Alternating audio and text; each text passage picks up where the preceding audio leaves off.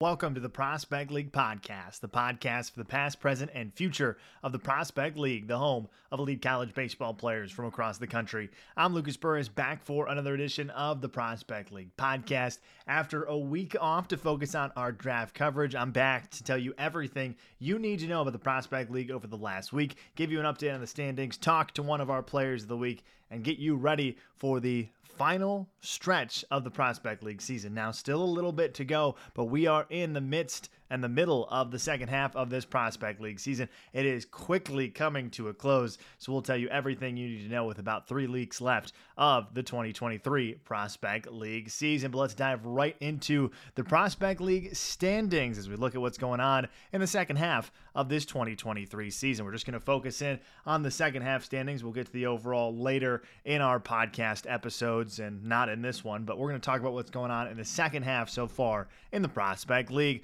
We'll start off in the Eastern Conference in the Ohio River Valley Division as the Champion City Kings are out front there. They have an 8-5 overall record. They are being trailed by the Chillicothe Paints, who are 5-4, the Johnstown Millrats, who are 5-6, and the Lafayette Aviators, who are 5-8. So the Champion City Kings are in control in the second half in the Ohio River Valley Division. Of course, the Paints won the first half of this division and will host that first round of the playoffs in that one-game Ohio River Valley Championship game. But Champion City Kings have the early advantage. The Johnstown Millrats have been great as of late, though. They're winners of 4 straight games on the comeback push. But these Champion City Kings are still 3 games up on the next closest, which is those Johnstown Millrats, because where the Paints finish doesn't matter. You either finish first or second. If the Paints end up finishing first, that's how the second half works in the Prospect League. So it's up to the Champion City Kings, Johnstown Millrats, and the Aviators in this division. And right now, the Champion City Kings have the advantage.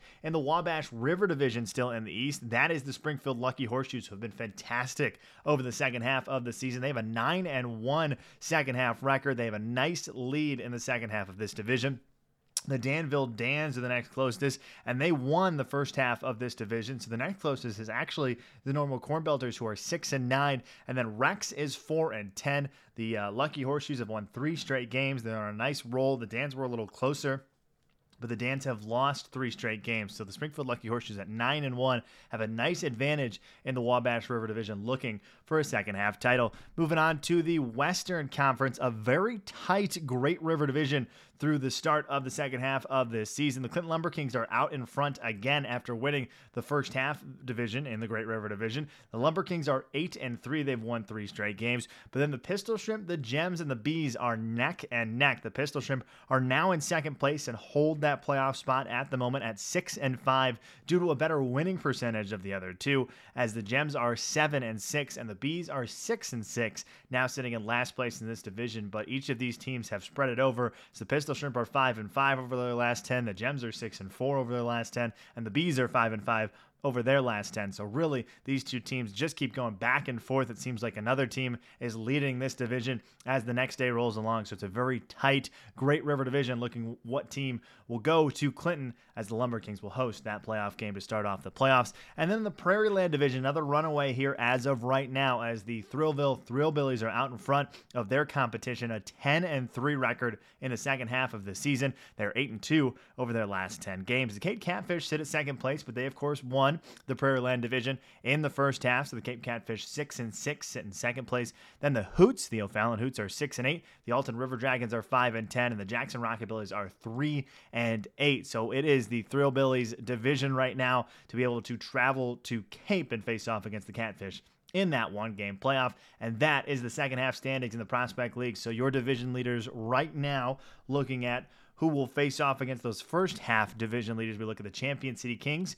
going to the Chillicothe Paints, the Springfield Lucky Horseshoes going to the Danville Dans, the Illinois Valley Pistol Shrimp going to the Clinton Lumber Kings, and the Thrillville Thrillbillies going to the Cape Catfish. That wraps up our standings. Let's dive right into our pitching leaders right now before we head to our interview on this week's Prospect League podcast. Let's start with the team pitching side of things. In runs, it's the Cape Catfish leading the way. They've given up the least amount of runs in the Prospect League at 168 runs given up over the season. In hits, it's now the Lumber Kings, as the Clinton Lumber Kings have only given up 297 hits on the mound this season. In walks, it's the Thrillville Thrillbillies have only given up 172 2 walks on the mound this season, but the Dans still leading the way in strikeouts. The Dans have struck out 378 batters on the mound this season. They've led for about 4 straight weeks now, have the Danville Dans on the strikeouts on the mound. And the Cape Catfish still lead the way in ERA, though. They have a 3.71 ERA on the season. They continue to pace the league in ERA on the mound. On the individual side of things in wins, it's still Dylan Peck for the Cape Catfish. He has 6 wins on the season, only man with a 6 mark. In saves, that's Zach Zabrowski for the Aviators, 10 on the season. He continues to lead the way. He's led all season long. In innings, that's Gabe Phipps for the Champion City Kings. Got 44 and a third innings of work. He's just ahead of a few other guys in the Prospect League. But strikeouts, we move on to Sebastian Gonzalez, who has been really good for the Pistol Shrimp this season. Gonzalez leads the league in strikeouts with 64. He leads the league in earned run average. That's ERA at a 1.56 mark. And he leads the league in strikeouts per 9 with 14.28 strikeouts per 9 this season. So Gonzalez leading in a lot of the important categories in the Prospect League right now, especially in ERA and strikeouts for the Pistol Shrimp as he's leading the way. But over the last week, it was Kyle Athmer for the Alton River Dragons who just did all the good work. He is our reigning armcare.com pitcher of the week in the Prospect League. Last week, he got a start, went 8 innings, gave up no runs, only 1 hit, 3 walks, and 9 strikeouts on the mound to have a 0.00 ERA over the last week. And I sat down with the Alton River Dragon to talk about his fantastic start this past week. So let's head to my interview with the Alton River Dragon pitcher of the week. That's the armcare.com pitcher of the week, Kyle Athmer. Kyle Athmer, welcome to the Prospect League podcast, the reigning armcare.com Prospect League pitcher of the week. Kyle, pretty good week for you. How you doing? Welcome in. Excited to be here. I mean, I'm doing just fine right now. Good. I would say so. It's been a little bit since you had that big start. You should be due for another start coming up here pretty soon. But let's talk about what just happened this past week. You faced off against the Danville Dans. And just to be, plain, you killed it. 8 innings, 9 strikeouts. You're fantastic on the mound. Take me through that performance for you on the mound and what kind of clicked for you against those Dans. I think what clicked for me was getting ahead early, pounding the zone early in the game. I got a lot of rollover ground balls, which my defense is able to make all the plays on, which I don't know if you've ever been in Danville, but it's kind of tough. Yeah. You never know if you're going to get that hot or not. So I think that was the big thing, getting ahead and kind of limiting the pitch count through my first 6-7 innings that allowed me to go that far. Yeah, absolutely. And that's a tough Danville offense as well. It's a tough place to play in general, especially for opposing pitchers coming in. They have a really good home field advantage there. But what was kind of your mindset going into that start, knowing that, the River Dragons are starting to play real well in the second half of this season? What were you looking for heading into that game? I mean, to be honest with you, I just kind of went in with a carefree mindset. I mean, it's summer ball. You're here to have fun. You're here to get better. So as I was warming up, I didn't really think too much about the game. I'm going to be honest. I was thinking about what we were going to eat that night. Yeah. So I was just trying to keep my mind off of it, simplify things, because I've noticed for myself, I like to overcomplicate things, and I start thinking on the mound, everything goes to whack. Yeah, I mean, I think that's a common mindset for some pitchers, overthinking it a little bit. So I think that's a good way to go in. Maybe you'll carry that through the next few, but it's not like your first rodeo of a good start this season. You've had some pretty good numbers throughout this season, especially on the strikeout to limiting the walks. I mean, you now have 4 outings this year with 7+ strikeouts on the mound with over 5 innings of work. Where's that consistency for you coming from there as your season progresses and just, consistently going out there and being good for your team on the mound? I think the big thing with my consistency is like my preparation during the week. I mean, I'm a long, lengthy body, so you have to work a lot of time and things up. So I think doing all my mechanic work, all my throwing program stuff during the week kind of just keeps my body and my mind set right that I'm always throwing, that I'm always going to be in these certain positions when I'm throwing. And I think that's helped a lot, especially limit the walk numbers. Yeah. And then going into like the innings mark, that's your longest outing of the season as well. You kept the pitch count down. You did really well. What kind of flowed, whether it was your pitch mix or whether it was kind of just, what we've talked about already that allowed you to go so deep in that game?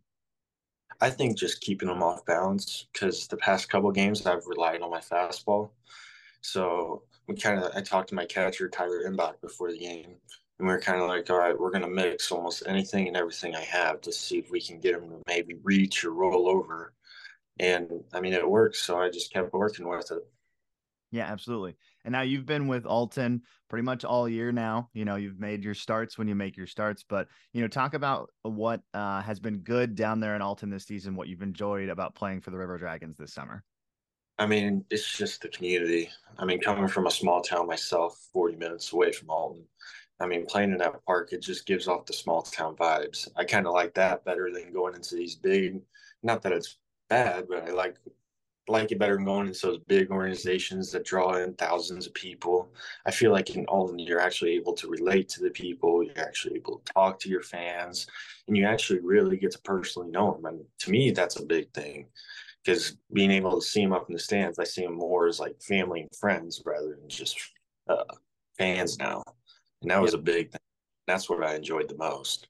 Yeah, absolutely. I think college summer baseball can really help that with some of these organizations, but I think a lot of them in that sense try to give you that community. I think Olsen does a really good job. We've been there a few seasons. I've seen you pitch, so I think you're figuring it out on the mound right now. But the question for you as we roll ahead is you're headed to a new college. You're headed to Southern Illinois University, Edwardsville. How excited are you for that next journey, for that next step for you? Oh, I was through the roof when I got all that done and over with, mainly because I was just tired of worrying about it. I couldn't sleep at night where I was going to end up. But I told myself at the end of the spring, I wanted to go prove to myself and other people that I could play baseball at a higher level, going from D2 to D1. And so that was my big thing. And another thing is I'm going to be 35, 45 minutes from home. So I think having my family there finally able to watch me because they haven't watched me really since my sophomore year of high school because of all the COVID stuff in high school. Mhm.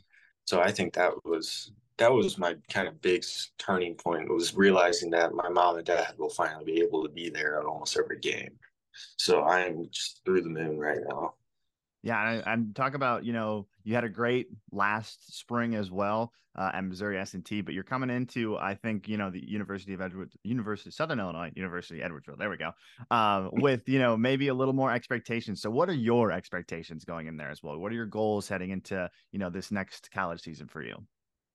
I haven't really set any too specific goals. I just kind of wanted my big goal for now is to solidify a spot in the pitching rotation. Kind of get a lot of innings and show that I can be consistent at that high of a level and be good at that high of a level. Because ultimately, the end goal is to hopefully see my name up on the draft board somewhere, which that's every little kid's dream. But I just want to see if it'll happen. So Yeah. that's what I'm trying to do. Yeah, I think, a lot of players in this league and a lot of us are reminded of, why we're here after this past week, looking at that draft and seeing a lot of familiar faces in this league get Mm-hmm. picked as well. So I think that's on the top of the mind for everybody. But for you, focusing on the rest of your prospect league season, now, what are you hoping to do with the rest of the way, continuing to build on how good you've been so far? If I'm going to be honest, I actually just got shut down for the summer. All right. Well, So, that's okay. That's all right. What's the goals the rest of the way then? How are you going to spend the rest of your summer preparing for that, fall ball season?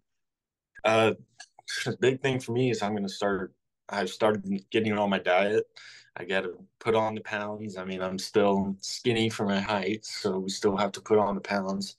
And I'm just basically going to weight train, probably, hopefully, try to gain 1 or 2 miles an hour on the fastball, but just basically get my body ready for what's coming in the fall so I don't get hurt.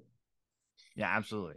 All right, I got two more kind of fun questions for you as you're finishing off your tenure. So I'll start you off with the one we ask everybody. We're talking stadiums. You talked about Danville a little bit. You got your home stadium as well. But what was the favorite place for you to pitch this year outside of your home stadium here in the Prospect League, or favorite place to travel, or just what you saw in terms of a Prospect League stadium that you really enjoyed?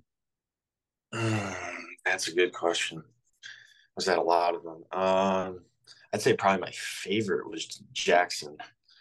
That one was that was just surreal walking out of the outfield wall and seeing great big stands. And the one night we played there, the stands were packed. It was just like kind of like a surreal moment. Like, huh, all these people came to watch us play baseball. So I think that one was probably like that was the best stadium. I didn't pitch that series, but I mean, still just being there was awesome. Yeah, I think that's the kind of stuff that you have to look forward to. There's some environments now in the prospect league that are going to give you a hint at, what minor league baseball is going to look at in the future if you can eventually make yourself there. So, last question I have for you is the big scale. What is your favorite ballpark that you want to pitch in your career, whether that is the Little League park you used to pitch at, whether that's Wrigley Field, whether that's anything in between. What is a college, professional small park? What's your field of dreams that you want to pitch at some point in your career? It's definitely the stadium. I mean, growing up in Southern Illinois, I have lived and breathed the Cardinals ever since I was born. So I've dreamt it many nights of me walking out of that pen and seeing all my friends and family sitting behind home plate and looking up and seeing everything at Busch Stadium that I've learned to know over how many games I've been there to watch. So that's definitely the stadium that I want to go play in. And hopefully we get there at some point. I'm going to wish you the best of, the rest of your journey. Maybe we'll see you again in the Prospect League, but we'll see you at SIUE in the fall and in the spring. But one last thing for you, teeing it up for you. Any shout outs you have, any thank yous you have before I let you go here on the Prospect League podcast? I got to have a big thank you for the Alden River Dragons, knowing I'm done for the summer, but still they were like a second family to me. I spent so much time with them that I definitely met some people that I will never forget. So I just want to say big shout out to the Alden River Dragons, big shout out to Scotty Scott, our coach, and Dallas March for having me. Yeah, absolutely. All right, Kyle. Have a great rest of your summer. Get some of that, weightlifting in, get some of that diet going, get big, and hopefully have a great season this spring. But thanks for joining me on the Prospect League podcast. Yeah, thanks for having me. Thanks again to Kyle Athmer for joining me on the Prospect League podcast. Now let's dive into our hitting leaders in the Prospect League. Let's start on the team side of things. In runs, the Chillicothe Paints are pacing the league in total runs scored with 310. In hits, it's also the Paints with 415 hits this season. In doubles, it's the Alton River Dragons with 79 doubles on the season. Triples, that's the Chillicothe Paints with 19 triples on the year. Home runs, it's the Quincy Gems with 36. In walks, it's the Springfield Lucky Horseshoes with 251.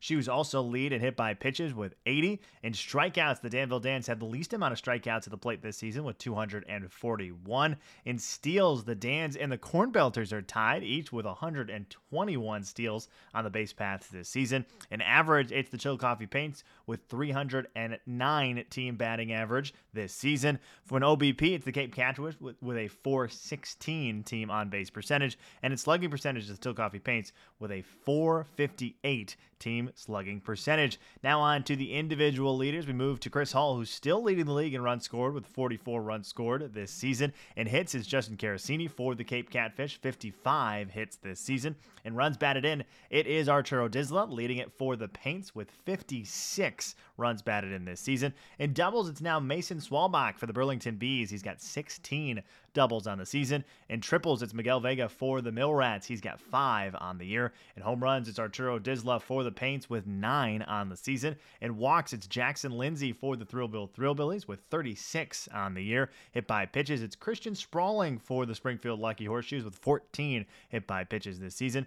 In steals, it's still Slater Shield for Rex. He's now got 33 on the year. In batting average, we see a new face rolling into the leaderboard as Victor Figueroa for the Chillicothe Paints. He's batting .404 on the year. And on base percentage, that's Jackson Lindsay, the walks leader with the Thrillville Thrillbillies. He's got a .522 on base percentage. And in slugging percentage, it's still Tim Orr from the Chillicothe Paints, who's slugging .683 so far this season. We don't have an interview with our Baseball Notes Bulletproof Hitter of the Week, but we can still talk about Christian Sprawling, who's fantastic for the Springfield Lucky Horseshoes over the past week. Sprawling was named the Prospect League Baseball Notes Bulletproof Hitter of the Week after going .474 on the average this past week with 9 hits, 1 double, 4 home runs, 5 runs scored, 12 RBIs, and a .1658 OPS. He was just fantastic for the Springfield Lucky Horseshoes, grabbing their first Prospect League Player of the Week award this season. But that's about just going to wrap up this episode of the Prospect League podcast. Before we close, let's dive into the 3 things you need to know about the Prospect League heading into this week. We'll start off with the MLB draft. We said we took a week off of the podcast to cover that draft, and we had it on the Prospect League website at prospectleague.com and all over our social media pages as 15 current and former Prospect League players were drafted in the 2023 MLB draft. The complete list is available on our website at prospectleague.com, and individual posts can be found on all of our social media pages at Prospect League on Facebook, Instagram, and Twitter. Make sure you check out all that to see who got drafted as a former and current Prospect League player. And a lot of Prospect League players are being signed as undrafted free agents right now, a lot of former players as well. So make sure you check out that list, which should come out this week for the Prospect League, because we dive into all of our undrafted free agents over the Prospect League. We also released the second half Prospect League TV free game of the week schedule. The complete schedule was released last week, and on YouTube you can see it right next to me. But for our listeners here on the Prospect League podcast, I'll tell you that it all gets started this week. It started last week, but the game this week gets started on Thursday, as the Clinton Lumber Kings will host the Quincy Gems at 6:30 Central for this week's Prospect League TV free game of the week. So that complete schedule is out. Make sure you check it out on our social media pages at Prospect League, and on YouTube you can see it right there as the complete schedule for the rest of the second half for the free games on Prospect League TV. And there's some big news coming out in the Prospect League this week, so be on the lookout on Friday on our social media and on prospectleague.com, as two former Prospect League players will be honored with a very special recognition this week. So make sure you're on the lookout for that. But that's going to wrap up this week's episode of the Prospect League podcast. Thanks for returning with me. We'll be back to do it again next week. But until next time, I'm Lucas Burris, signing off on the Prospect League podcast.